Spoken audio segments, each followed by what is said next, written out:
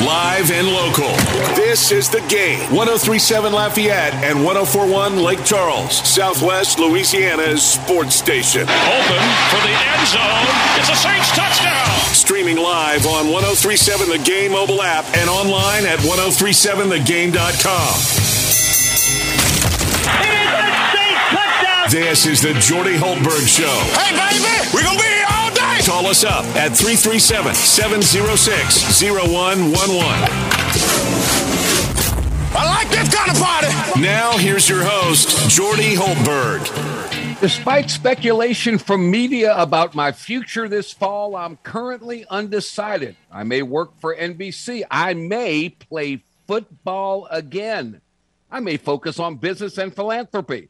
I may train for the pickleball tour, senior golf tour, coach my kids, or all of the above.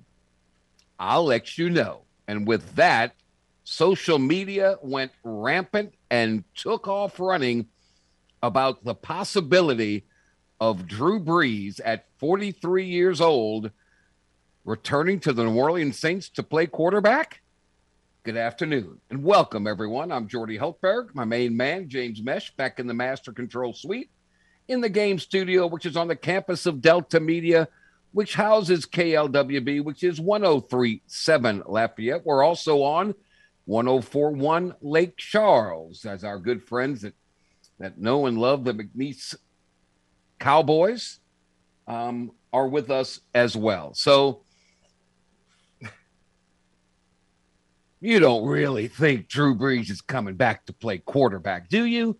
At 43 years old, retired from football in March of 2021, spent last season as an NFL analyst for NBC on their Sunday night primetime studio show. Drew wasn't all that good in the studio. It's hard to do. It's hard to do. And now with Tom Brady coming on board whenever he decides to come on board, we'll see.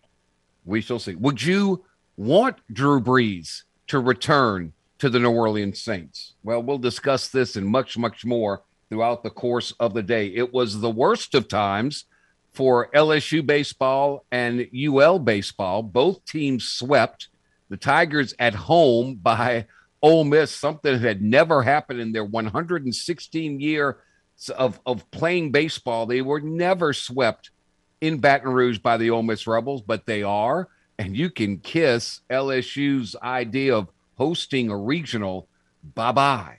Bye-bye. The Raging Cajuns went to Texas State, the best team in the Sun Belt Conference, and they lost 3 straight games to them.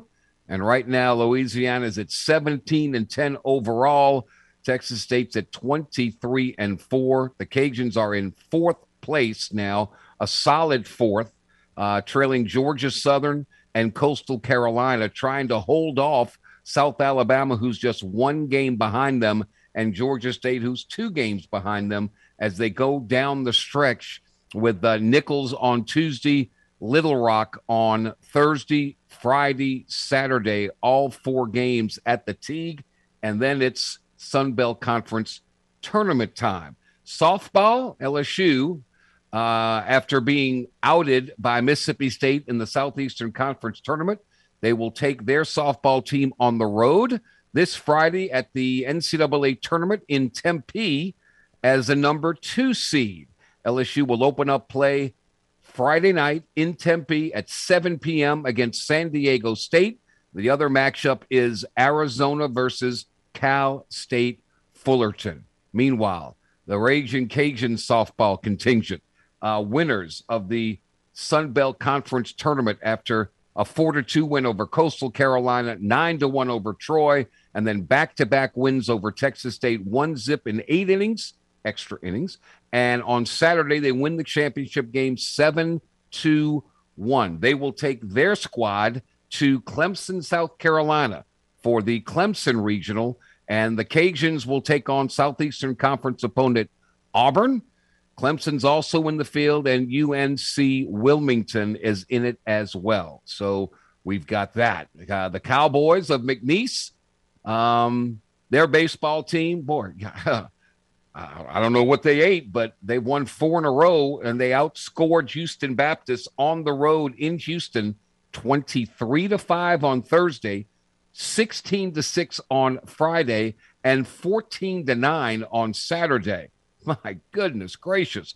They will open up Southland Conference tournament play this Thursday versus 8th-seeded Incarnate Word. That's a 6 p.m. matchup at Joe Miller Ballpark in Lake Charles. So home field advantage for the McNeese Cowboys and baseball.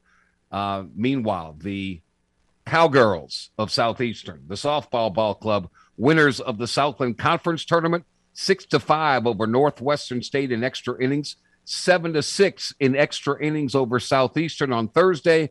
And then on Friday, they wrapped things up in winning against Southeastern 10-4. They are in the NCAA tournament as well. They'll head to Evanston, Illinois.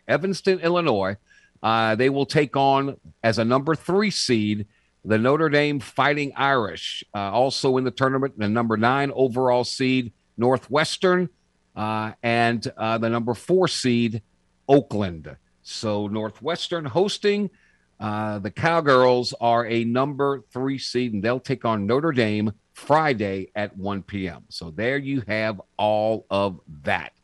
In the NBA, we have the conference championships determined now, thanks to some Game 7s yesterday.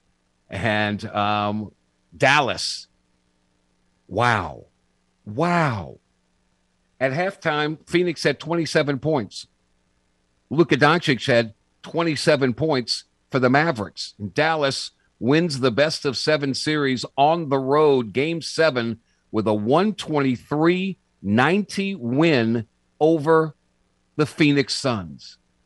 The Boston Celtics went on the road and had the game of their life from former Tennessee Volunteer Greg Williams, who had 27 points to go along with Jason Tatum's 23 and Jaylen Brown's 19, and outscoring Milwaukee 31-21.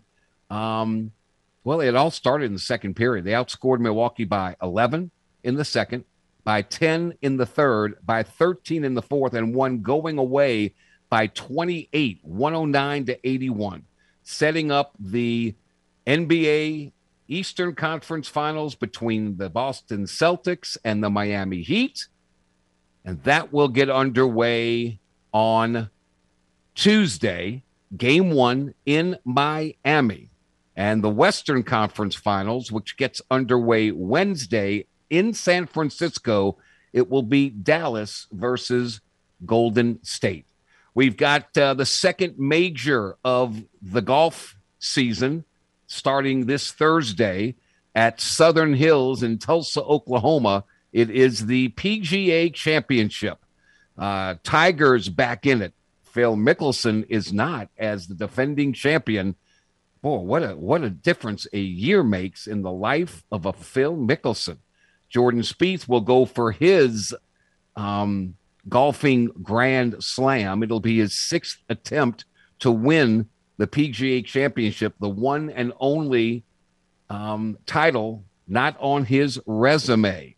So we'll see. Phil Mickelson, again, not defending his championship. You have to go back in the history books back to 1953 when Ben Hogan won the only PGA championship, the only Open championship he ever played in.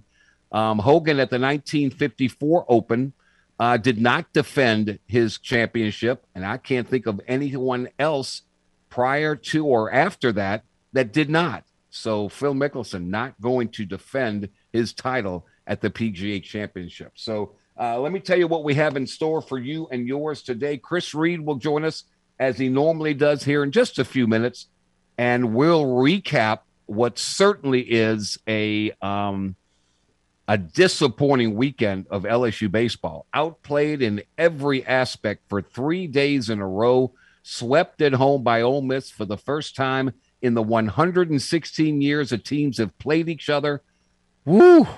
Tigers are now 33-18 overall, 14-13 in SEC play. They've got Nicholls on Tuesday, and then they've got on the road Vanderbilt Thursday, Friday, Saturday before they find out when and who they play in the SEC tournament. So we'll have Chris Reed on. Mason Ginsberg will join us. We'll talk all things NBA as we've got 4 teams left in the tournament.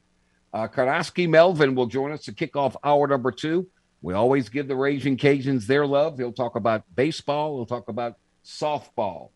Mike Neighbors, for all those years, always had the final say in the final interview with Drew Brees after every game, home and away.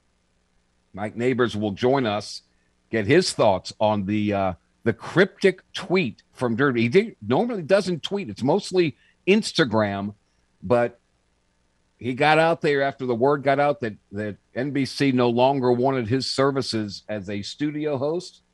And he went out there and tweeted that, and he had to throw in there, I may come back and play quarterback. So we'll get Mike's thoughts on that. Blake Ruffino will join us. LSU gets another commitment. Running back Trey Holly. One of those premier running backs from a small school here in the state of Louisiana. And LSU picked up another commitment from cornerback Dalen Austin of Long Beach, California, who chose LSU over offers from Bama, Oregon, Penn State, USC. Tigers have 6 commitments for the class of 2023. We'll go over all of those with Blake Ruffino. So that's what we've got in store for you and yours today. We are presented each and every Monday by Eon of Lafayette. Eon of Lafayette, which is the smarter body contouring, the first robotic touchless laser body contouring device for non-invasive permanent fat loss. It's in Lafayette right there in River Ranch, soon to be one in Baton Rouge off of Corporate Boulevard. Look, you exercise, you eat right, and sometimes you just can't get rid of that area, that troublesome spot. And you men know this. As you get older, that's where everything goes. It goes right there to the midsection.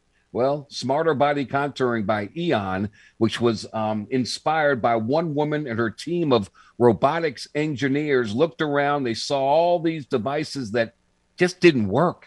They didn't work, and they pulled and they pinched and they sucked and they froze and they strapped down the patient. That's nothing like Eon of Lafayette.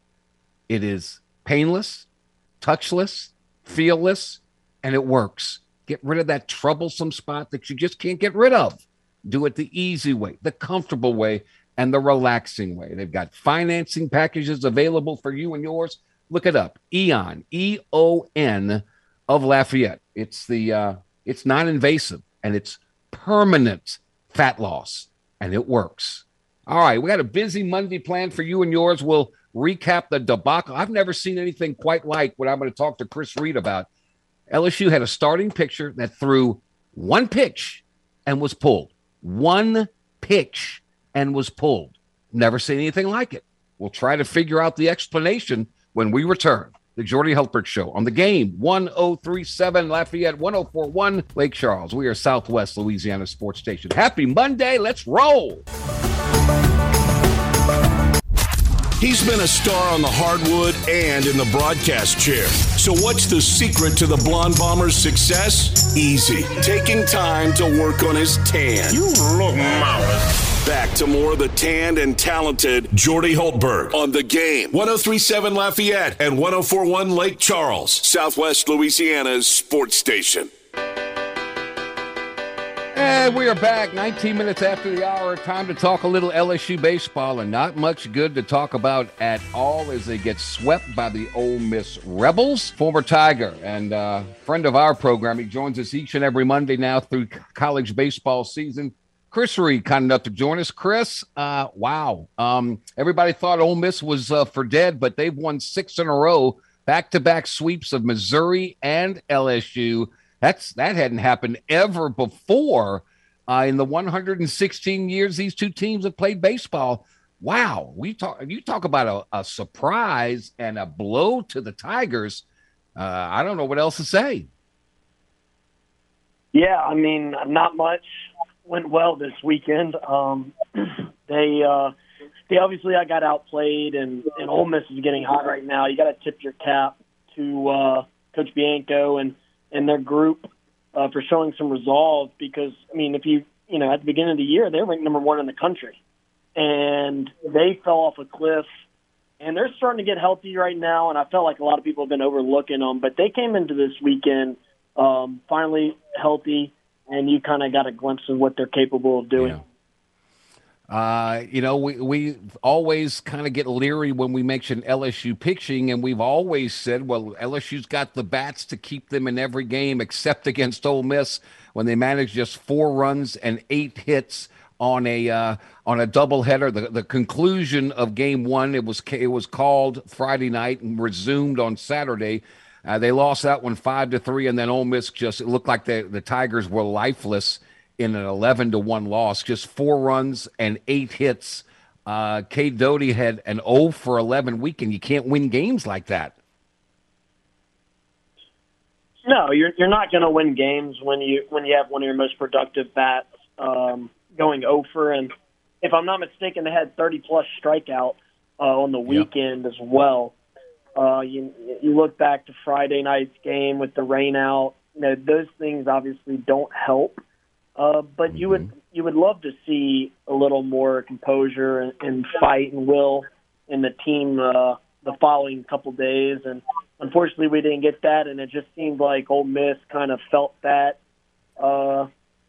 turn in the energy and kind of jumped on it from the start and never let up.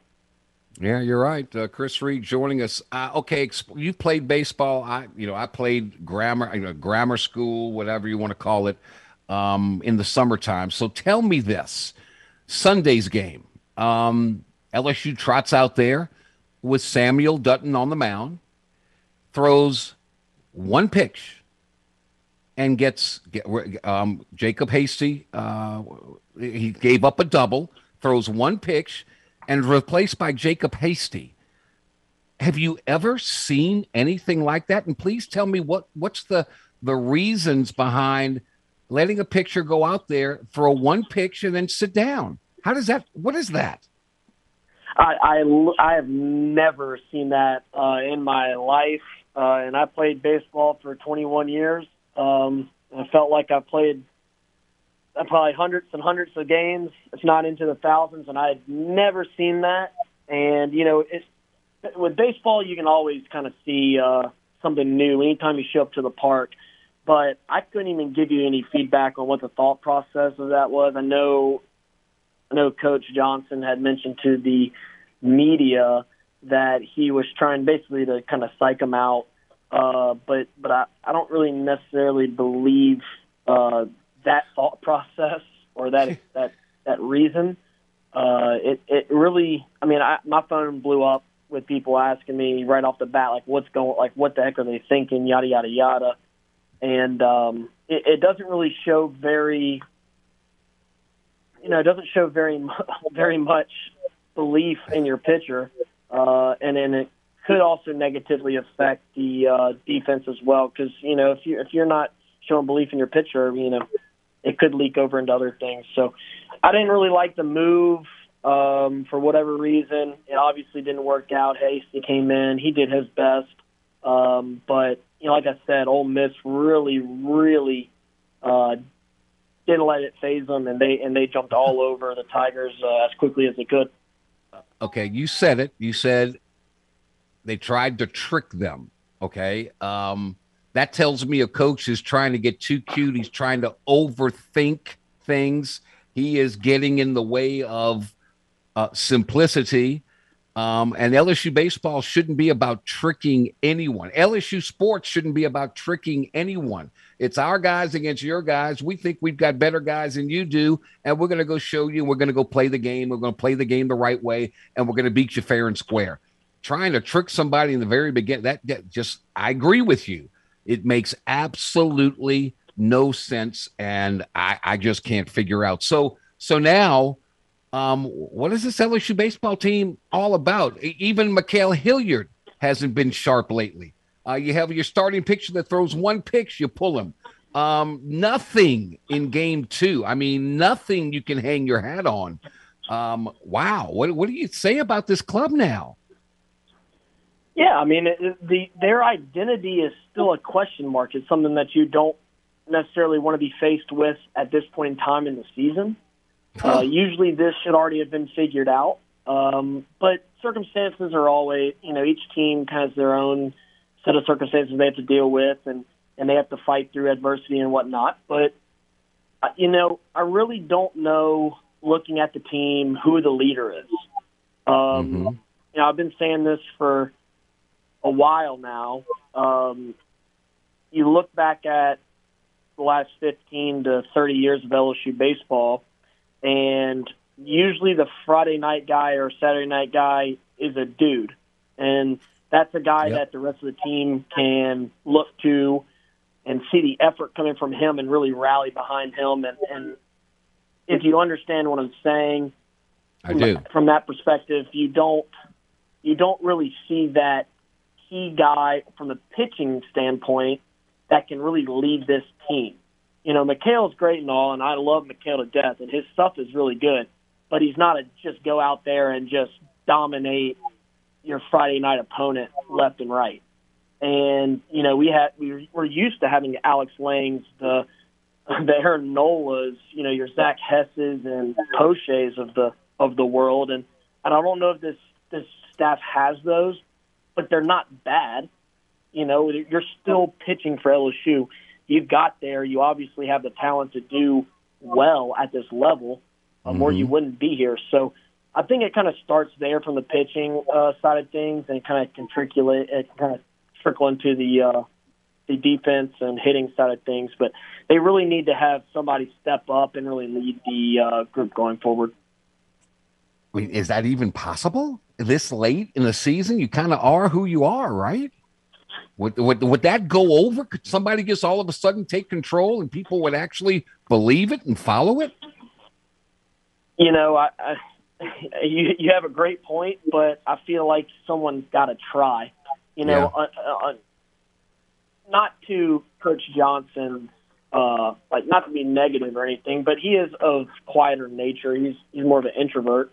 And so when you don't have a coach, leading the team vocally, which is fine, a player has to assert himself into that role. And all your greatest teams, if you look back to 2019 LSU team, any championship team, the best teams are always led by the players. I think any coach can kind of tell you that. So the coach doesn't necessarily have to do that, but they have to have a player there. They have to have a Joe Burrow-esque player that everyone can look to, and that sets the tone for how hard the team works. That sets the tone for how aggressive they play and the will to win and fight and this, that, and the other. So I don't know if somebody can do it. I don't know if all their roles are kind of already defined. I would assume they are, but I just feel like you got to try something at this point. I mean, what's gonna be hurt, Yeah, well, we talked about defensive miscues. You and I have addressed that before. The pitching or lack thereof was totally exposed this weekend. And now, after Nichols on Tuesday, they got to head to Vanderbilt on Thursday. And Vanderbilt just won 2 out of 3 at Arkansas. So the Commodore seems like LSU's catching every team. Ole Miss playing better. Vanderbilt now playing better. LSU not playing better, and it just bodes poorly for them. You can kiss goodbye hosting a regional, right? I mean, that's done. Oh yeah, that's out of the equation right now. Yeah. You're gonna have to, if you even wanted a shot, you're gonna have to go sweep Vanderbilt or at least win 2 out of 3. Go to Hoover. Go to that tournament and probably win 3 get to the championship games at least, and then if not, win the championship of it. So that's just even host. So I think hosting is out of the equation right now. But I think you can still really go to Vanderbilt, beat a pretty good Vanderbilt team. I know by their standards, I guess it's not their level, but but you can go there, win a good series, finish the season on a good note, go to Hoover. Never know what can happen there. And guess what? You're in the postseason, and anything can happen.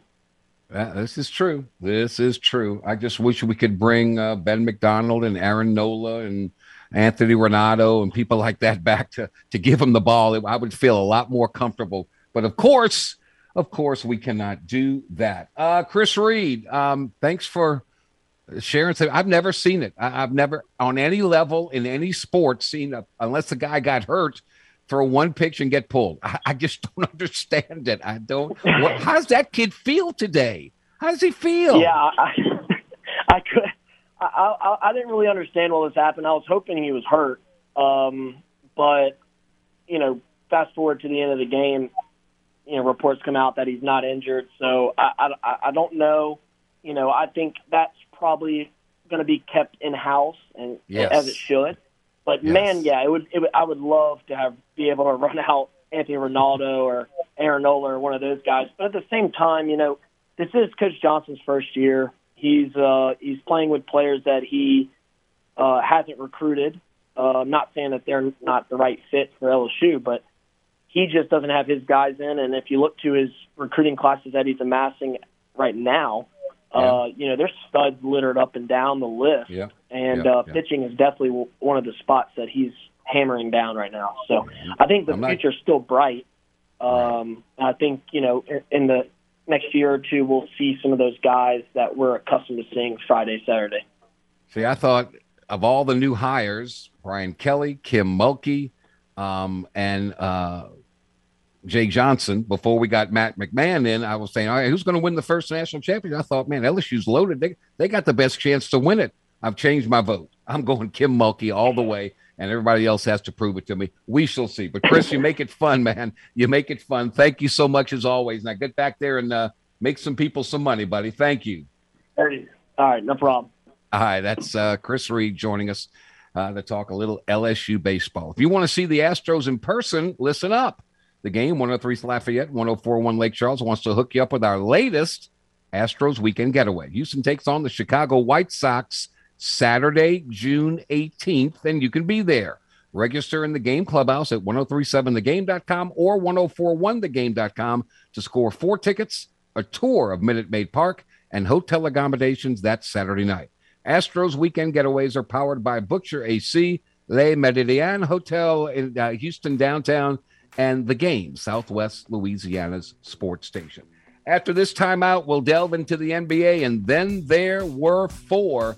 And is anybody playing better than Luka and the Mavericks?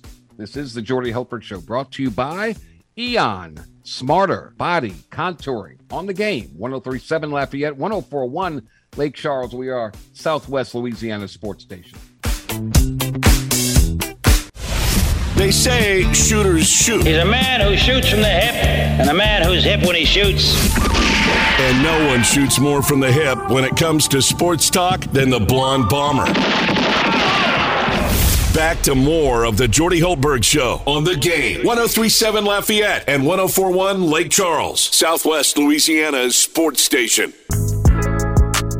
Great news for all you Yellowstone fans. They're beginning production for another series, another season, 14 episodes. They'll break them up, 7 here, 7 there. So if you're a Yellowstone fan, hallelujah, hallelujah. But I'm a basketball fan as well, and it's time to talk some NBA hoops with the Crown Prince of Pelican Trolls.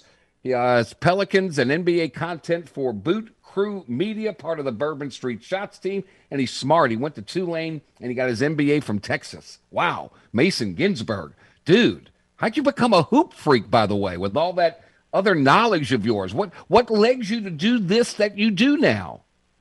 well, thanks for reading off my Twitter profile. Appreciate that. But no, I mean, I was a fan of the team back when you were talking about them all the time. And so when they came to New Orleans in 2002, I was in high school. My dad got season tickets for us and been hooked ever since. So I gotcha.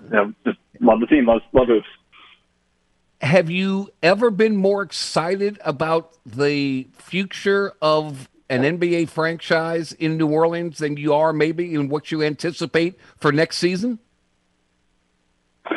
Hard to say. I think the most it's the most realistically optimistic, I think, if you can put it that way. Because obviously, when they landed the Anthony Davis pick, when they landed the Zion Williamson pick, the sky's the limit, right? And then reality sets in. But I think in this case, the reason you can feel that way and feel good about it is because you're actually seeing a track record now. You're seeing the growth the team's had over the past couple of months, second half of the season, the playoffs. And so they've actually done something to make you feel like that versus just getting lucky in the lottery, Mm-hmm. Don't we find out where the Pels draft? Is that tomorrow? That is tomorrow night, yes. The lottery takes place where we have Pelicans have a 99.6% chance to keep the Lakers pick. So you feel pretty good about that. And then about a 26% chance to get into the top 4. So that's what you're looking at odds-wise. The most likely outcome is, of course, getting you the 8th and 9th pick. 8th or 9th pick. Okay. Do you think there is, if let's say whatever draft pick they get, if you could just get any player out of this draft specific for what this Pelicans team needs now, what kind of player would you pick? Man, I mean, the nice thing is I don't think the Pelicans could go wrong with any of those guys in the top 4. I mean, Jaden Ivey if they get number 1, I don't know if he's probably not the pick, but if they get in the top 4, I think they'll consider him. Chet Holmgren's really unique, but I think Jabari Smith more than anything would fit what this Pelicans team is, kind of needs, and start thinking about the next iteration, how they're going to look in the future. And so, Jonas Valanciunas has been great for the Pelicans, but I think envisioning a longer term front court of Jabari and Zion is just it's an incredible thing to think about. And so, but hey, if they're lucky enough to get into the top 4, I don't think they can go wrong with some of the choices they're going to have. Okay. I like the Ivy pick too. I think he's the closest thing I've seen to. He reminds me of what Kawhi Leonard was like coming out of college. Long arms, long hands, play on both ends of the court. We'll see. Is Jackson Hayes going to be a Pelican next year? Great question. And it really depends on, I think, what happens the other things that happen this offseason. So, I think the reality is that this team is about to get expensive, especially once, if you assume Zion Williamson's going to get a max contract extension. And so I think it's, if I had to bet, I would say I don't think I don't know if he plays his next contract in New Orleans. I think the Pelicans are, good. They like what they saw to Larry Nance. I think Larry Nance kind of fits this team better for in that role than maybe Jackson does. And so it's going to be a tough decision, though, because he's really taken some positive strides over the last season. I don't think he's going to be one. I mean, you can't keep them all. I don't think Devontae Graham's going to be around. I think Garrett Temple's going to retire or go somewhere else. He's not going to play. Are you satisfied in the backcourt specifically? And it's such a misnomer now, point guard. There is really, other than maybe a Chris Paul, there really is no such thing because anybody brings the ball. Ingram brings the ball down the court. Zion brings the ball down the court. But are you solid with what the Pels have in their backcourt? Kyra Lewis coming back after his injury, or do you think the Pels need to address that scenario? Yeah, it's a great point because you're right about the point guard name, and I think I'm very comfortable with what they're doing as far as starting backcourt. I think the combination of CJ and Brandon Ingram is great. They don't need a pure point guard when you've got those two guys. Behind them, it gets a little interesting. I think Devontae Graham, he had a rough second half of the season. I don't think he's as bad as he played for New Orleans. I also don't think he's big enough to be a viable player in the playoffs for them, especially alongside CJ, as you kind of saw. So I do think the depth is something that could be a focus area, especially if they look to move Devontae. Jose Alvarado obviously was fantastic, and I do want to see Kyra back after that ACL injury, but I certainly an area I think the Pelicans might focus on shoring up some depth. Mason Ginsberg, kind enough to join us. Still need some outside shooting. Can't ever get enough of those guys. You see it game in and game out. Who'd ever thunk that Grant Williams would have the game of his life in a Game 7 at home for Boston to beat Milwaukee, the defending champions?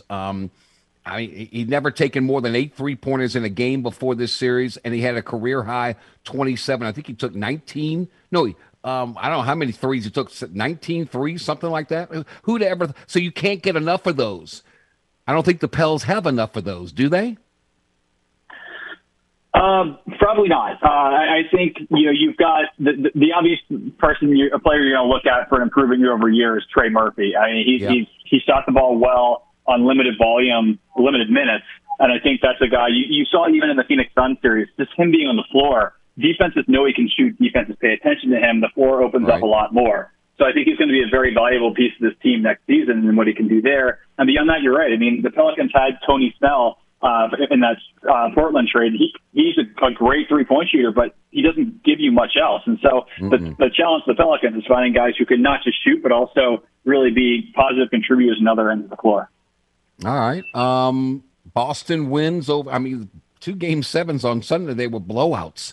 Boston wins by 28. Dallas wins by Dallas led by 42 after 3. 42 points in Phoenix, and they win it by 33. Crazy. So that sets up Boston versus Miami, which gets underway on Tuesday for the Eastern Conference Championship. Who do you like in that series and why? I really want to pick Miami. Just so I'm my dad's from New York. I'm born and raised a Yankees fan. I have to root against Boston in every form. But that being said, I do think Boston matches up pretty well with Miami. I think it's going to be a long series. It seems like a lot of people think that Boston is going to win this fairly handily in 5 or 6 games. I don't see it that way. I don't think Jimmy Butler will let that happen. But I do think Boston has a favorable matchup if they're healthy. Obviously, there's a little bit of news around Marcus Smart and whether or not he's going to play Game 1. But I do think ultimately Boston has a deeper, more talented team. But hey, I mean, Miami's going to make this a tough series. I think it goes 7. Goes 7. My goodness gracious. I don't know if anybody's playing better than the Dallas Mavericks, at least in their Game 7, 35 from Doncic, 24 from Brunson. They get 30 off the bench, Dinwiddie, in 25 minutes. They just had one of those great shooting performances. Great. It's 57% from the field, 49% from downtown, and a perfect 12 for 12 from the free throw line. But is anybody playing better than Luka? I mean, my God. Absolutely not. Luka's been fantastic. Credit to Dallas, even in the first round, to put them in position to win that series without Luka for the first couple of games. So they beat Utah and then took care of a Phoenix in 7 games. I mean, I'm picking the Warriors in the Western Conference matchup against them. But again, I mean, I think this is going to be a tough series. The Warriors don't really have anyone to throw at Luka, especially when you think about Mikal Bridges in Phoenix. I really don't think Golden State has anyone like that. Klay Thompson was a really good defender, but he's been through 2 tough injuries, so he's not the defender he once was. And so, it's going to be fascinating to see how Draymond and the Warriors match up against him defensively. But I gotta think eventually the hot shooting for Dallas cools off a little bit. So I like the Warriors, but again, another long series. I think they're going to put Wiggins on him to start, I guess. I don't know what else. You can't put Draymond Green on him because they got too much size, and I don't know what you do. Man, good luck. But Doncic has been ridiculously good. My gosh. Crazy. So you like the Warriors out of the West, and you like the Heat out of the East. That I think that would be a incredible NBA Finals, don't you? Yeah, I think I've got Boston in 7. I think it definitely goes 7 games. But I think I've got Boston over Miami. Either way, though, I think either way you have a fit. I don't see a way you can go wrong here with the teams that are left. I think every team's got weaknesses. Every team is obviously really good. So I think it should be a fun NBA Finals no matter who gets there.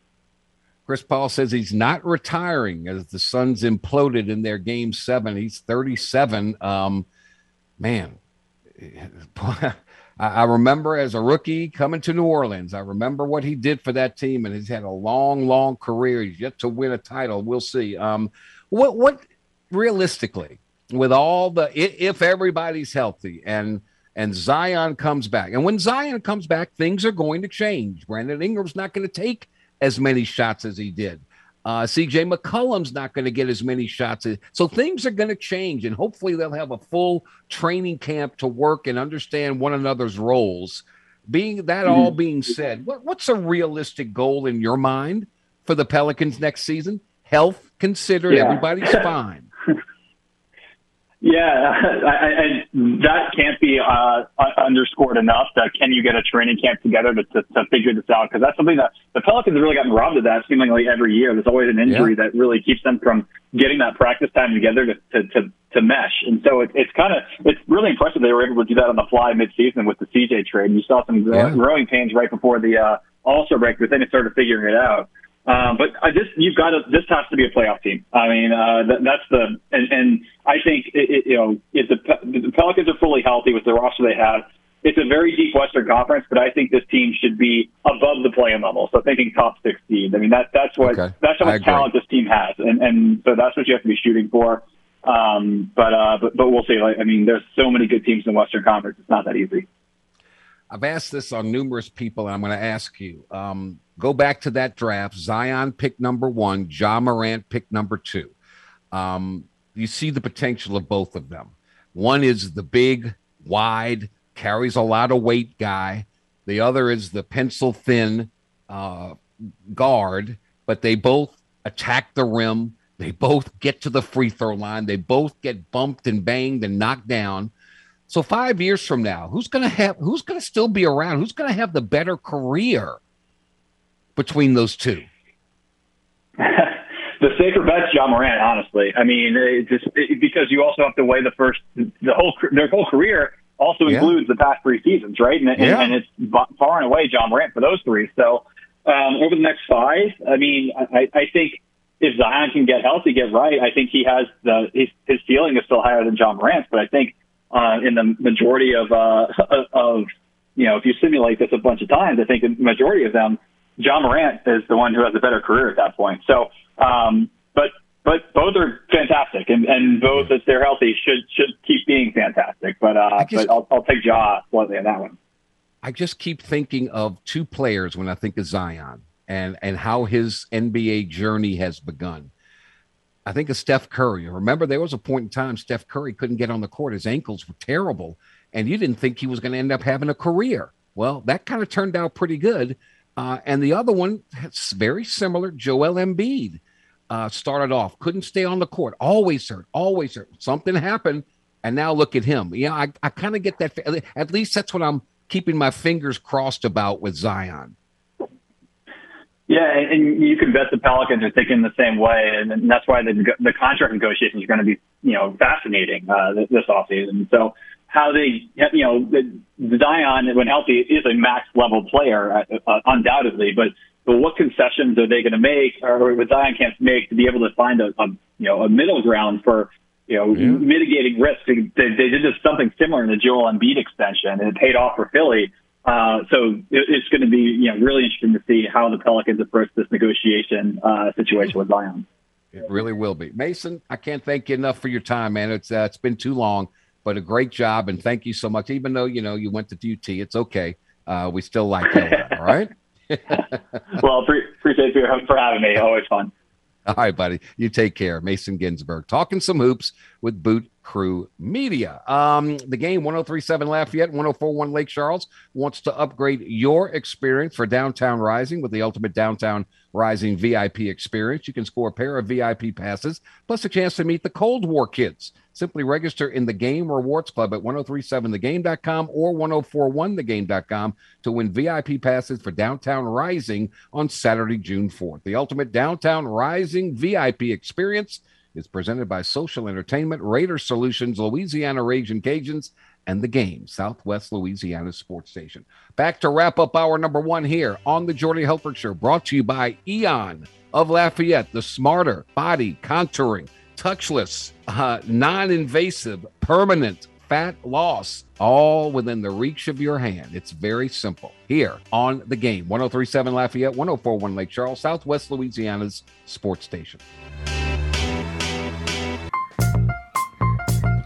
The Game Clubhouse at 1037thegame.com or 1041thegame.com can help you with your date night blues. That's because once you become a member of our rewards club, you'll have the opportunity to win excellent prizes like a $50 gift certificate to the Half Shell Oyster House. We want to help you take your lady out for some delicious seafood, but you only win that $50 gift certificate to the Half Shell Oyster House by joining the Game Clubhouse at 1037thegame.com or 1041thegame.com. Coming up, hour number 2, we'll talk all things Raging Cajuns baseball and softball. Drew Brees with a couple of tweets got the social media world up in arms, and there's conflicting reports about yes, he should, no, he shouldn't. We'll talk about that, and we'll talk all things LSU as well. Hour number 2 of the Jordy Hultberg Show coming up here on The Game, 1037 Lafayette, 1041 Lake Charles. Live and local. This is The Game. 1037 Lafayette and 1041 Lake Charles, Southwest Louisiana's sports station. Open for the end zone. It's a Saints touchdown. Streaming live on 1037 The Game mobile app and online at 1037thegame.com. This is the Jordy Hultberg Show. Hey, baby, we're going to be here all day. Call us up at 337-706-0111. I like this kind of party. Now, here's your host, Jordy Hultberg.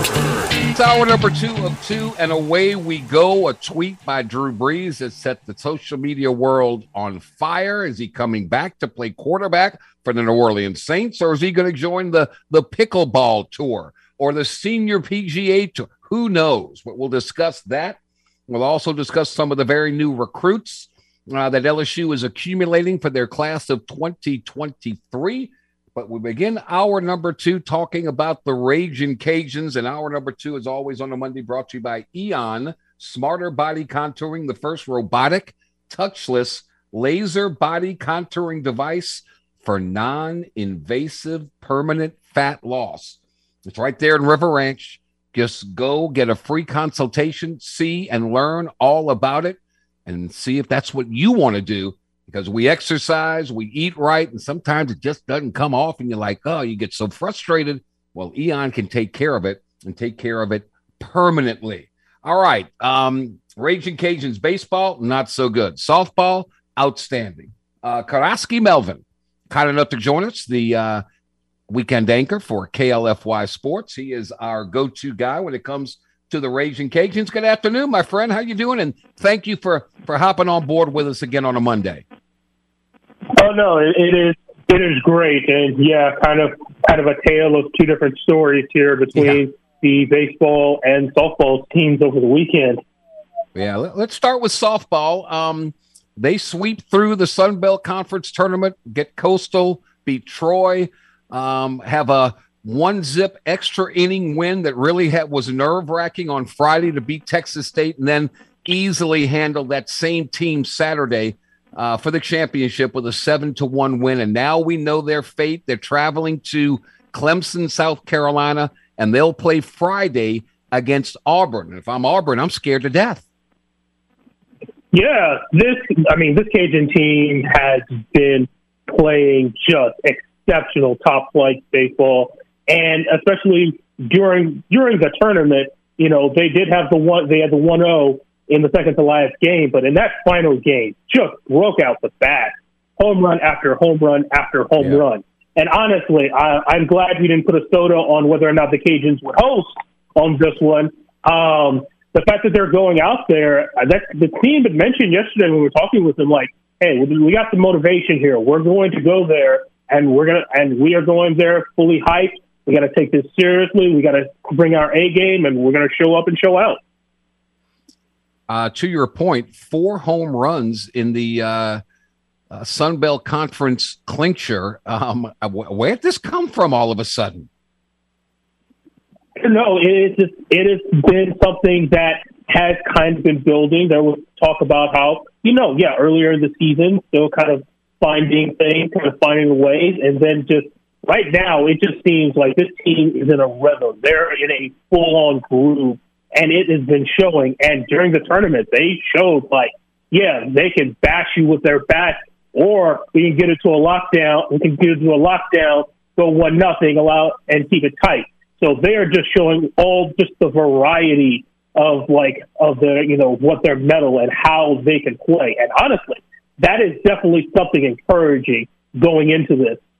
Yeah, no question about it. So they win it 7-1. Sam Landry gets the win.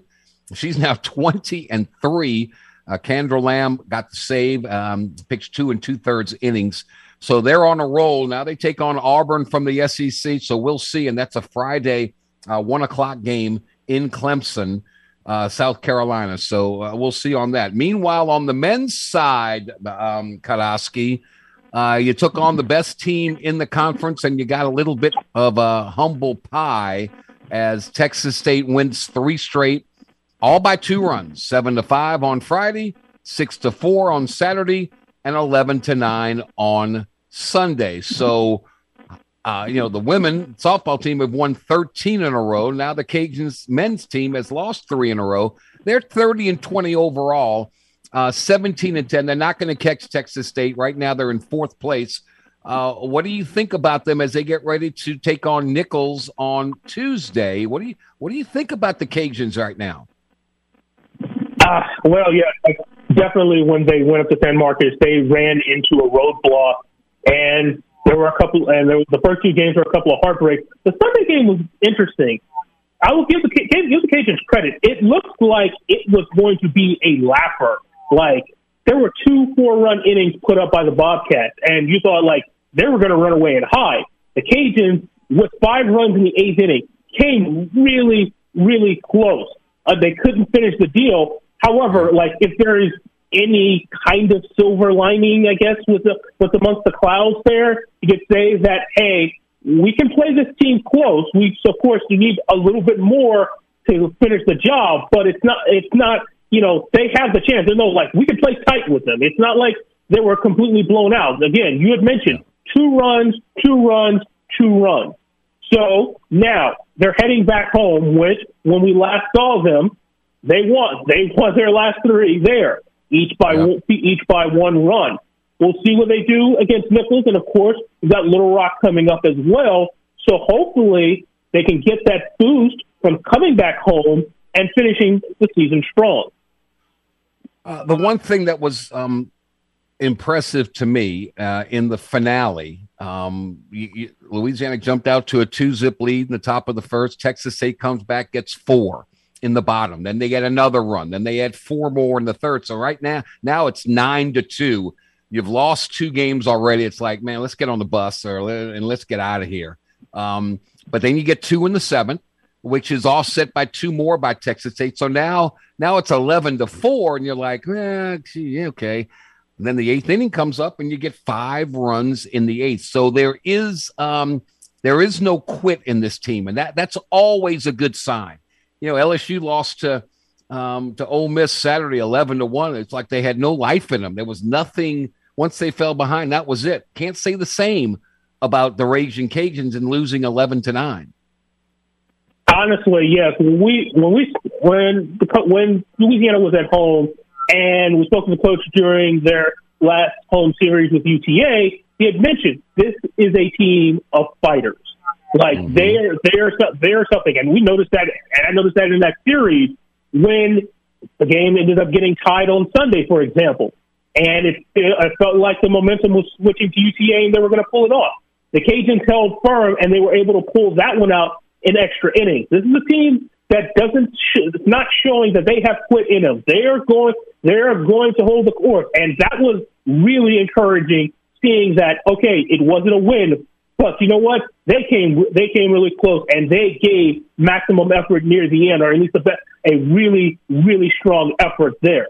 And I think, especially say during conference tournament time, it's we can play pretty close to this team.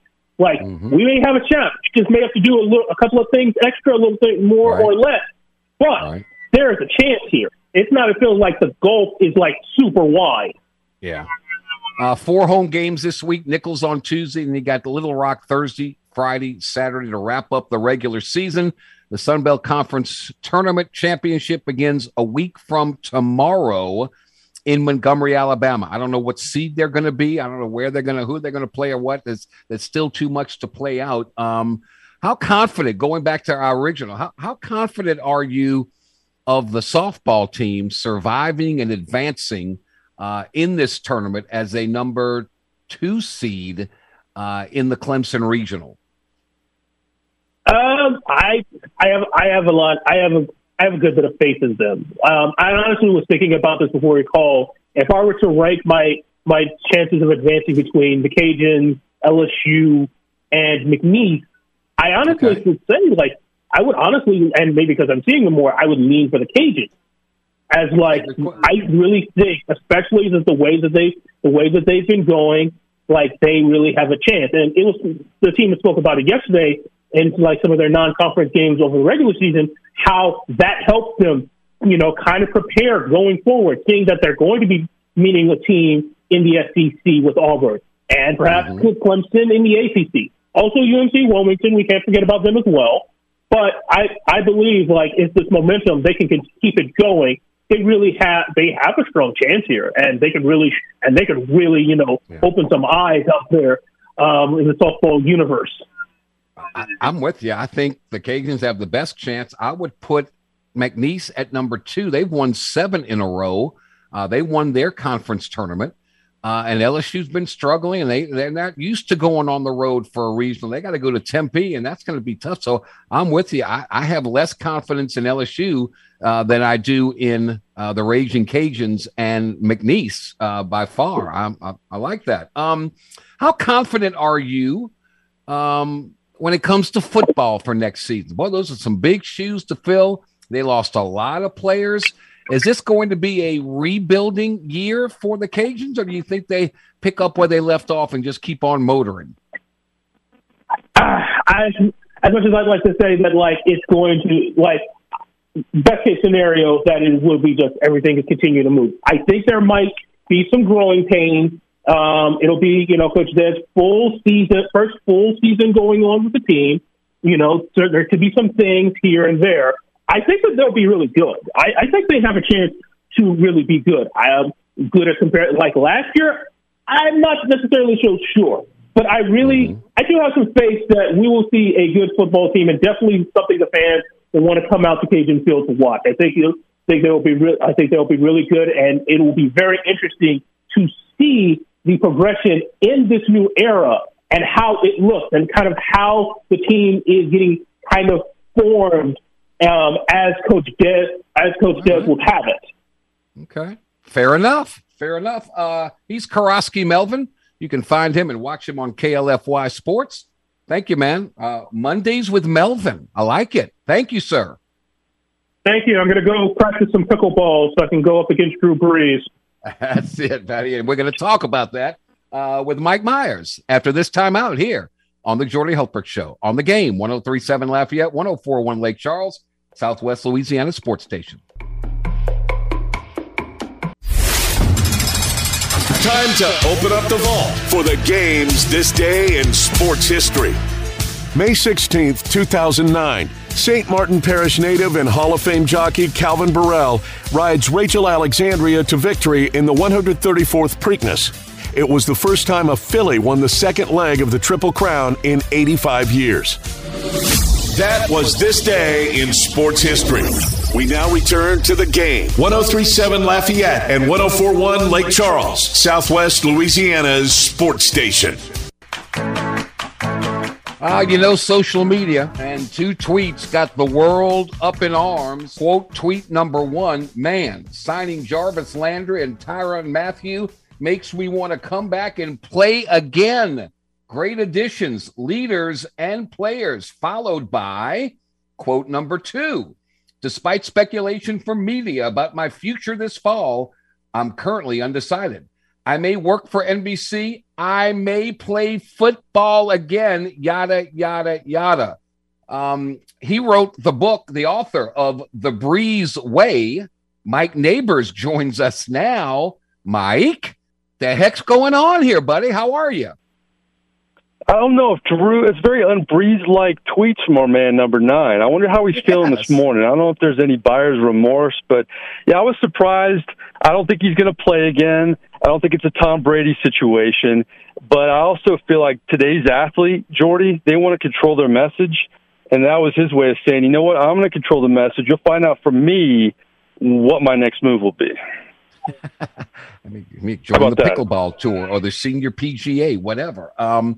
If he did decide to come back and play, that he wanted to play for the Saints, what would you think of that? I don't think it's a good idea. You know, I go back to Jameis Winston, and I feel about Jameis Winston the way that I feel the Saints do. They like Jameis. They don't love him. You saw the Deshaun Watson sweepstakes this offseason. But Drew, I mean, he's admitted as such, really, since he retired, Jordy, that, you know, health-wise, he's just not the same quarterback that he was. And we saw it down the stretch and in the playoffs his last season. You know, he's had shoulder surgery recently. I just don't think he's physically capable, and I think it's time to pass the torch to Jameis. Let's finally figure out, can Jameis get it done with all these weapons, even though I'm still kind of worried about Alvin Kamara and his situation. But I don't think it's a good idea. I don't think it'll happen. I just think it's Drew being upset in some ways or just having fun, one of the two, about the release that he's not going to work for NBC anymore. Yeah. Interesting. And with Tom Brady coming on board, whenever he decides to come on board, right, with Fox, that limits some possibilities. Who knows? I don't know. I wonder how long it would take Drew to get back in football shape. I know he keeps himself in good shape. I just saw a picture with his boys. They got a flag football thing coming up this weekend. He's got his arm in a sling. Man, I just wonder. I think he'd be good for a couple games, but I just don't see it for the entire season. And you mentioned his family. I think that's a part of this, too, that, you know, when I wrote the book, Doug Flutie told me, because he's had the same path at NBC as Drew's had. He called Notre Dame games. You know, he called professional games. And he also did it at a time when his kids were young. And Doug Flutie told me Drew was going to go into this excited. I was excited, too, but it's tough. As you know, Jordy, you don't just show up for the day of the game. You have pre-production meetings, especially if you're calling college, too. You get there Thursday or Friday, really Thursday. And when Saturday rolls around, his wife, Brittany, I'm sure, is sending him videos on the phone of the kids' highlights of the football games. And that's not easy for him. He wants to be there for his kids. Yeah. So I don't know what happened at NBC, but I do know that Drew was a family guy. And I know that wasn't easy for him to be away. And all of those hours, you know, are different than when you're a starting quarterback in the NFL. But you're still spending time away from your family, and your family's in San Diego across the United States. So I know that wasn't easy for him either. And look, you've done it. I've done it. You do it all that preparation in, and you're doing a studio show, and you got probably a grand total of, on a stretch, close to 4 to 5 minutes total on air. And the rest of the time you're just standing there watching. And so it's not all the glitz and glamour that people give it, profess it to be, especially with a large group where everybody gets their say. You just don't get to say much. And think about this, Jordy. Breeze had the Brady deal before the Brady deal. I mean, they're offering Brady all this money and, you know, all these TV opportunities before he retired. Well, the same happened with Drew. I mean, Drew had the NBC job waiting for him.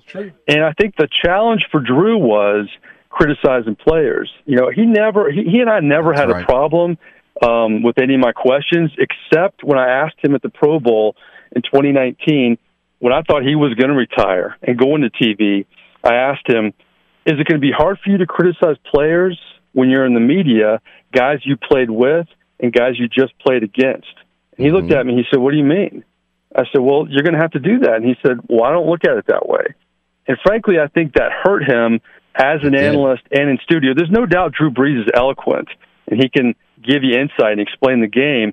But there's a reason, Jordy, why Chris Collinsworth has been around for a long time. You know, this generation, they don't know Chris Collinsworth played. He played such a long time ago, but he's not afraid to offer an opinion and to criticize. And because I think that hurt Drew a little bit in his career, albeit a short career so far. Because that's what everybody back home on their sofas are doing, watching the game. They're going, oh, that guy stinks. Get him out. Yeah, exactly. No question about that. What do you look? They've got Jarvis Landry now. They picked up Chris Olave. They're hoping against hope that Michael Thomas is healthy again. Seems to me they're saying, "Okay, Jameis, we've done our part. Now it's up to you to show us if you can do your part. And if you do, then we got something good here. If you don't, we're going elsewhere." Absolutely. And what was amazing about what Sean Payton did with Jameis last year is, they had Alvin Kamara, but they didn't have Michael Thomas. They didn't have Olave. And, they had Traquan Smith and, a lot of guys like Marquez Callaway who are not used to being the focal points of offenses. I mean, there was one point, if you look, Marquez Callaway was the, I think, 188th leading wide receiver in the NFL, but he was the Saints' number one receiver. But yet they were still winning games. They're still beating the Packers. They're still beating the Patriots. Now, if you give them all the names you just mentioned, you would think Jameis would be dangerous. But I'm telling you, Jordy, I still worry about Alvin Kamara and that suspension. I'm hearing all kinds of things. We haven't heard all the facts. We haven't seen the video. But, boy, you don't have Michael Thomas. You get him back, and then you lose Alvin Kamara. It's like two steps forward, one step back. I want to see what happens with his suspension because that's going to be huge for Jameis if he doesn't have a running back, like Alvin Kamara behind him. And the fact they moved the hearing till August now, that gives you all the off season where you don't know what's going to happen. I wish it was here and now and done and over, and then you know what you do, and then you can go get somebody if you have to get somebody. But alas, that is not the case. Are you bullish on the Saints this year? You live in Tampa. You see what the Buccaneers, you hear about the Buccaneers and Tom Brady coming back. Are you bullish on the Saints? It's all Jameis. It all comes down to Jameis. The Saints defense is great. The weapons are better. It'd be nice to have Kamara back. I think if he's out for, let's say, 4 games, I think Mark Ingram could do a decent job. I wish they would have drafted a running back a little bit earlier to complement an older Mark Ingram. Yeah. But I've heard this for a long time with Jameis Winston. I covered him at Florida State. He was great, but I covered every year in Tampa too. And it's for different reasons. There's always question marks with him. There's no questioning he's popular in the locker room. There's no questioning his work ethic, his decision-making, time and time again. It got better, but Sean Payton's now on that sideline, Jordy. It's Pete Carmichael. Is Jameis going to feel like he has to do too much if Kamara's not in there? I worry about that if you look at the prospects for the Saints. So the defense will be great. The offensive line, I think, will be good. They have more weapons. Taysom Hill will be intriguing because they'll move him to tight end full-time. But it all comes down to Jameis Winston. I think he's the ultimate wild card, but I do think it's a playoff team if he doesn't make the bonehead decisions. If he just plays decent football, this is a playoff team. And I've been preaching this forever. You're paying Taysom Hill all this money. He did a great job in what he had to do. He's not a starting quarterback in the league. I think that's been put to bed. I think he'll be a great tight end. I just think he's a great athlete. And who's going to guard him? Who are you going to put on him? He's quick. He's fast. I think he's going to be terrific. Do you believe that? Yeah, because he'll be the ultimate Swiss Army knife again. They'll put him at quarterback some. They'll put him at running back. They'll put him at receiver and tight end, and they'll throw him all over the field, and he'll be a decoy sometimes, and he's definitely a weapon. I still say he's the biggest loser with Sean Payton leaving because he's no longer a quarterback, but he'll still earn that salary because he'll be such a weapon in so many ways for the Saints. I'll let you go on this. I know you got other things to do, and I greatly appreciate the time. Mike Neighbors, kind enough to join us. You mentioned Pete Carmichael.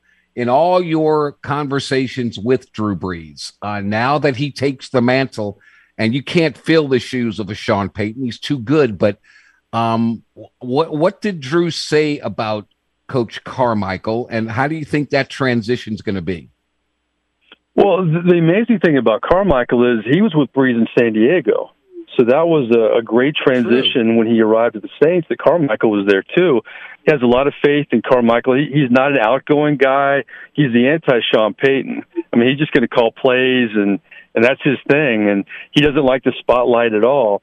So I think with Jameis, there's a comfort level there because he's been with Carmichael for a couple of years. It's really going to help Jameis. If they hadn't have brought him back, I'd be even more concerned about Jameis Winston. But that was big that Dennis Allen brought him back.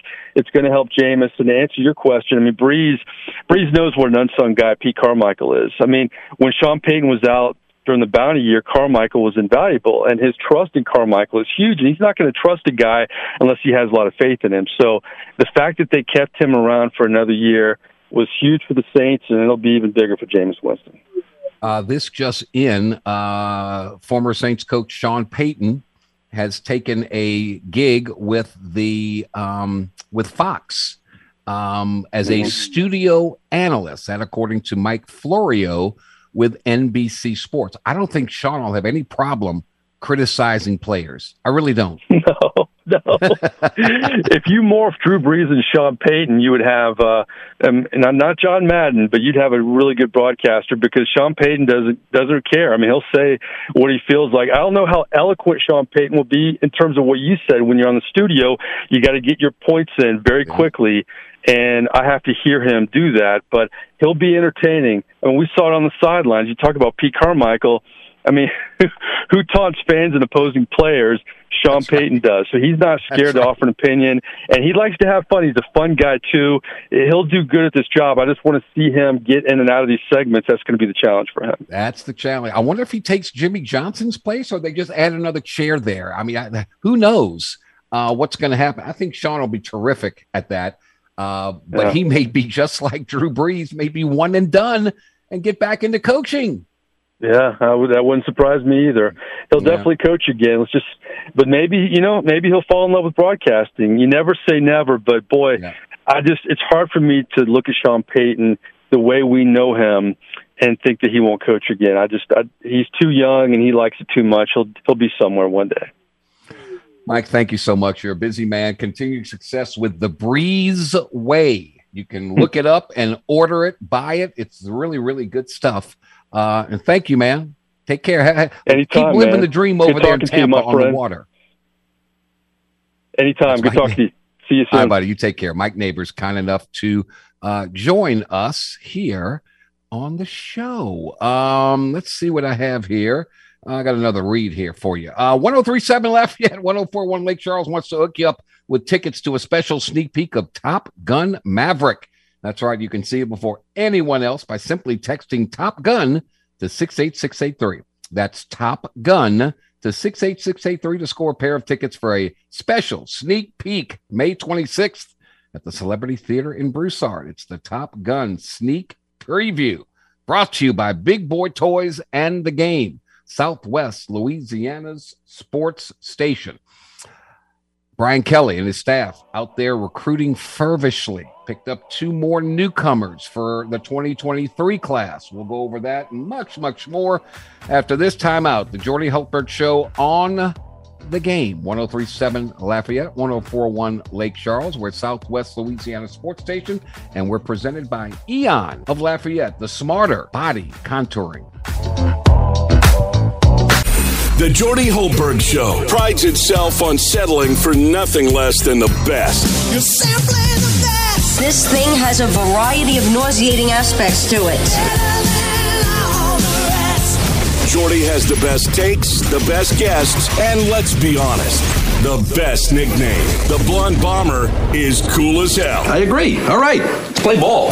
Back to only the best on The Game. 1037 Lafayette and 1041 Lake Charles, Southwest Louisiana's sports station. All right, welcome back. 36 minutes after the hour on this Monday, May the 16th. That time of the day, that day of the week, we welcome aboard our good friend from the Are You Serious podcast, Mr. Blake Ruffino. Blake, good afternoon, man. What's got you fired up today? Something's always got you fired up, man. So what's on your mind today? How about Kelly can recruit? Yeah, I was going to ask you about that. Let's go over they've got 2 new recruits, one a defensive back, one a running back. Let's talk about the kid from Louisiana, Trey Holly, 5'8", 180. That sounds Clyde Edwards hilarious to me. Yeah, I think he's got a little bit more top-end speed than Clyde did, Jordy. But we have not seen Trey Holly catch the ball out of the backfield. But anytime a kid has 6,000 yards, 80 touchdowns in 2 seasons, I mean, that's pretty darn impressive. So, I mean, look, Brian Kelly and staff are already starting to get some of the recruits. You know, Jordan, from what I've been told, next 4 to 6 weeks is crucial for LSU and what they believe that they'll get. You know, maybe they'll get halfway there. It's what they're thinking. in reference to the 25 limit, if it's even still a thing. Right. But Jordy, this is a difference in the recruiting from Orgeron to Brian Kelly. You get an in-state kid, you go out of state to get a top 150 prospect in the country. It's a huge deal, and Brian Kelly being able to recruit nationally is going to be a very big deal for LSU. This Holly kid from Union Parish, I'd imagine that's a little small school. He's got 6,980 rushing yards, which means he needs 875 to surpass a former Tiger running back, Nick Brissett, who was at U-High, for the Louisiana high school all-time leading rusher. So if he stays healthy, he'll get that by week 3. Yeah, there were times, Jordy, last season that he would score 3 touchdowns in the first quarter, a pair of touchdowns in the second, and then he would sit the rest of the game until they got to the playoffs. Yeah, that's right. I mean, look, the kid is just a stud, and I think that what they've tried to accomplish is the kids, because Jordy, the truth is when a staff comes in, you're going to come in and the good ones reevaluate the kids in your state, reevaluate who's on the board, put them in the positions that you want, and that takes time, right? That takes a lot of time. That takes a lot of time for Brian Polian, and it sure as heck takes a lot of time for Brian Kelly. I like the way that they're attacking it, and you go and get the number 1 running back in the state and a top 5 player in the state, and so. With that being said, to say that he can't come in here and recruit and that he's not a culture fit, Jordy, it's just not true. Oh, of course not. Of course not. Nick Saban was from Michigan and all that area. He came down and did pretty good. I never bought into that. I'm with you 100%. I always look at prospects and to say, okay, who else offered and who did he turn down? And when you turn down Auburn, Southern Cal, A&M, that tells me a lot, and it also tells me a lot when you get a cornerback from Long Beach, California, and I'm always leery about those kids because that's a long way from home, but cornerback Dalen Austin, according to reports, had offers from Alabama, Oregon, Penn State, USC, and others, and he becomes the number 6 commitment for LSU in 2023. How excited do you get about kids all the way out there in California? I've seen so many commitments early, and then when it comes down to sign on the dotted line, mom says don't go that far away from home. Yeah, I think it might be a little bit different here. I think that this is something that he might have been going to Notre Dame, Jordy. Okay. If Brian Kelly were still in South Bend, and you can't say that the relationships that Brian Kelly met are not trickling over. So it would seem to me as if that you have a kid that with this kind of speed and athleticism. Look, Jordy. He was in Notre Dame. I think his first unofficial visit ever was to Notre Dame. So the thing with Dalen Austin is that you get a kid that's long. Really and truthfully, he is. In an LSU comparison, I don't want to say Trey White, but he has a lot of Trey White features. I think a kid can play, and he's extremely explosive, extremely fast. And coming from Poly, those kids, Jordy, there are a lot of kids from Cali that transfer a lot. Poly's not historically one of them. But look, we'll see. With the transfer portal these days, you never know. But I think they did their due diligence here, and I think that he could be a kid that, quite honestly, might push for some playing time when he comes in. He's that long, he's that explosive, he's that rangy. He's got great ball skills. So, I think it's a very good addition.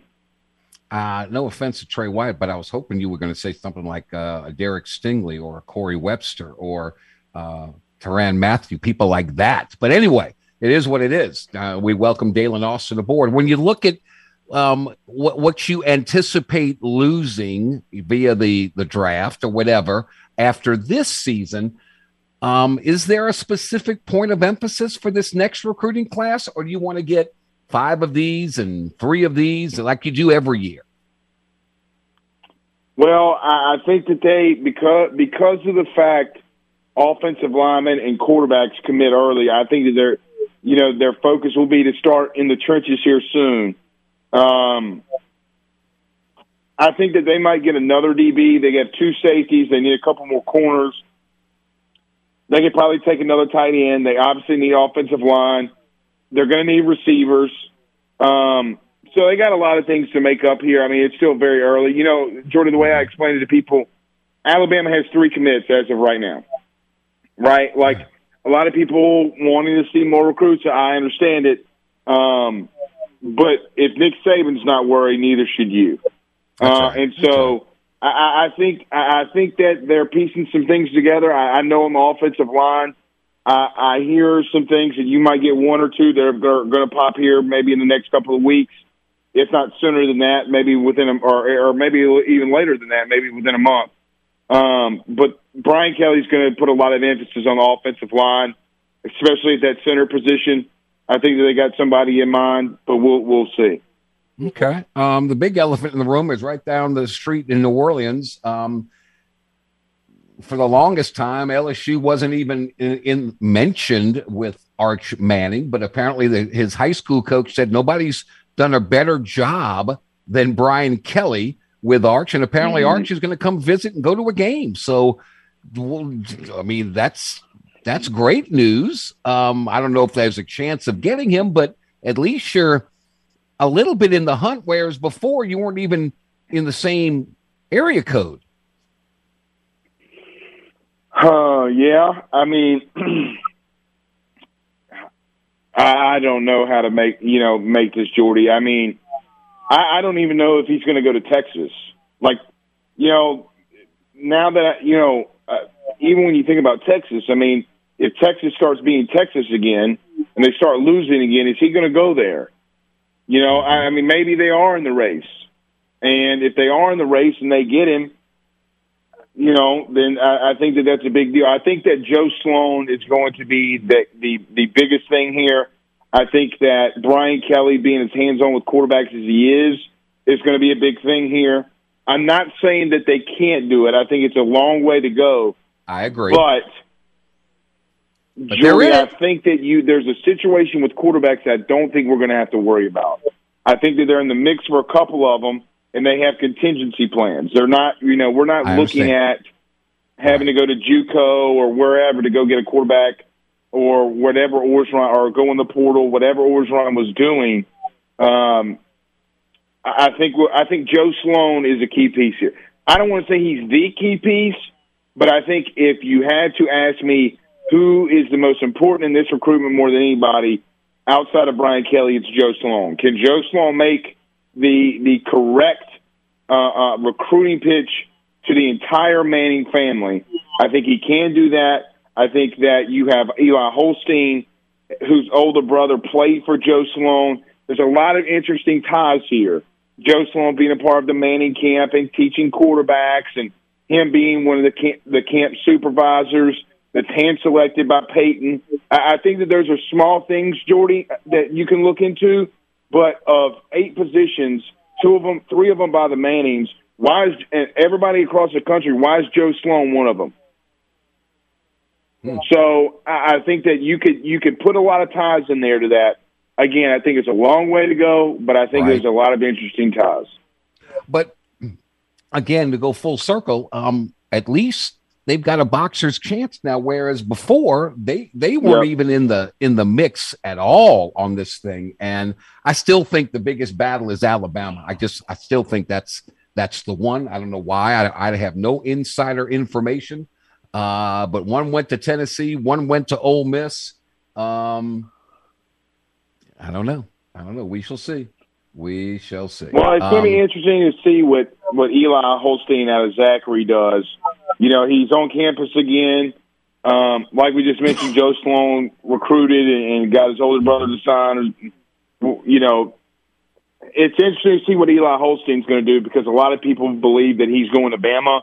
And Jordy, if that's the case, then I think Nick Saban's got a little impatient and just moved on, or he knows something that we don't. But I don't disagree with you, though, because I think that that Saban's making the push that to the Mannings, like he's my last great quarterback. You know what I mean, Jordan? Like he's my last hope. Once he's done, I'm out. Yeah. And I think that sell means to the Mannings, well, like he's going to want to win 2 or 3. Like you're going to, like Saban's ultra focused now. What's he about to do? And so we'll see. But I don't count. I never count Alabama out of anything on anybody in any recruit ever. Agreed. If they want him, you're in a fight with him. Agree. Peyton never won a championship in college. Eli never won a championship in college. Boy, he gives you the best shot to win a championship in college. So we shall see. We shall see. It'll be very, very, very interesting. What are all your podcast listeners saying about LSU baseball?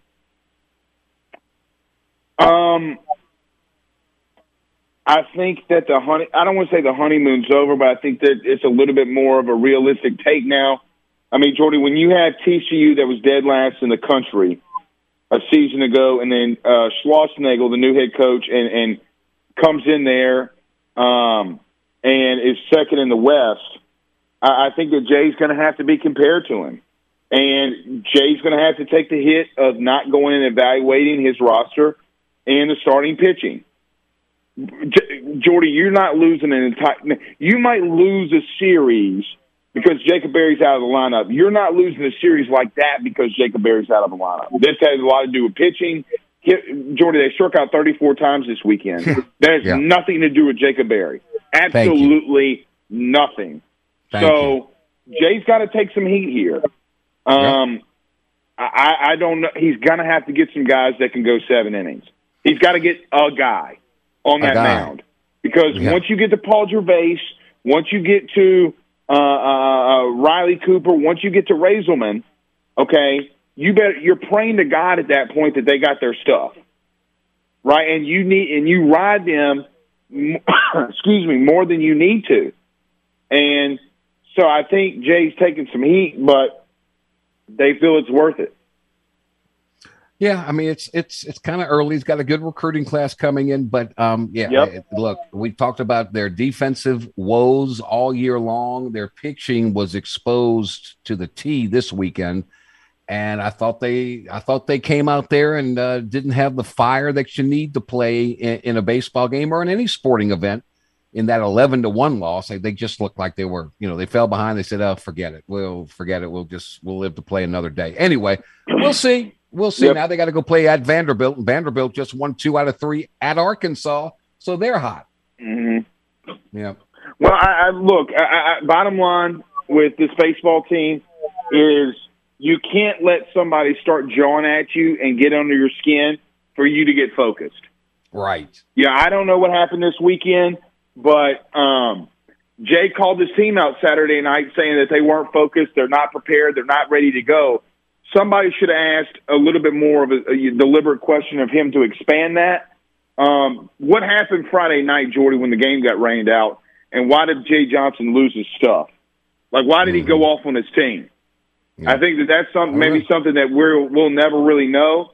But I thought that was interesting the way that he talked about that. I'm with you. And again, I've never seen, I talked with Chris Reed earlier in the program. I've never seen a pitcher go out and deliberately be told or not be told, but the game plan was he was going to pitch to one batter, the starting pitcher to one batter, and then was going to be out. And that's exactly what happened. And he was, quote, we tried to surprise them and trick them. LSU baseball doesn't need to trick anybody. Just go play the game. What are you talking about, right? Well, and I think, too, a lot of people talk about, Jordy, about it being an unwritten rule, and Jay broke an unwritten rule this weekend. That doesn't sit well with people. If you talk to any MLB scout or anybody like that, Jordy, they're not getting beat down and you put in Albert Pujols because he's the first ballot Hall of Famer. Right. You're deliberately doing something that is one of those unwritten rules. Every sport has them. You don't twist a guy's knee in football. There's certain same kind of aspects in basketball, same kind of thing in baseball. He broke an unwritten rule, and they got mad, and he paid for it. But Jordy, you can't throw all fastballs in this league, especially Ole Miss, because they're going to rock you. You got to have secondary stuff, man, and they didn't, and they got smashed for it. He is Blake Ruffino, the Are You Serious podcast. He joins us on Mondays. Thank you, my friend. Thanks, Jordy. See you next week. Right. We'll take a time out. We'll be back to wrap things up here on the Jordy Hultberg Show. All right, finishing touches to this Monday, May 16th edition. If today is your birthday, well, happy birthday from all of us to all of you. Hope you have a great day. We've got some entertainers and performers that are celebrating birthdays today. Pierce Brosnan. I love him. He's 69 years young today. Janet Jackson is 56. And Megan Fox, James Mesh's big crush, is 36 years young today. Special thanks to all of our guests. I'm kidding, James. Maybe I'm not. Chris Reed, Mason Ginsberg, talking NBA, Karaski Melvin, all things Raging Cajuns, Mike Neighbors, The Breezeway, and Blake Ruffino. Tomorrow, Bob Rose on the Saints News Network with the addition of Jarvis Landry and all that stuff going on. And we'll have a PGA Tour preview with our good friend Alex Myers, who joins us prior to each and every major tournament in golf. So, James, thank you for all you do. Thanks to you all for listening. Thanks to our partners that make it possible. Thank you, like Eon Smarter Body Contouring. Come on back tomorrow, same time, 2 to 4, same great stations, 103.7 Lafayette, 104.1 Lake Charles. Until then, I'm Jordy Hultberg. Stay thirsty, my friends. Do everything you can to stay healthy, my friends. Be kind to everybody, and let's all be happy. Have a great one, everybody. See you tomorrow.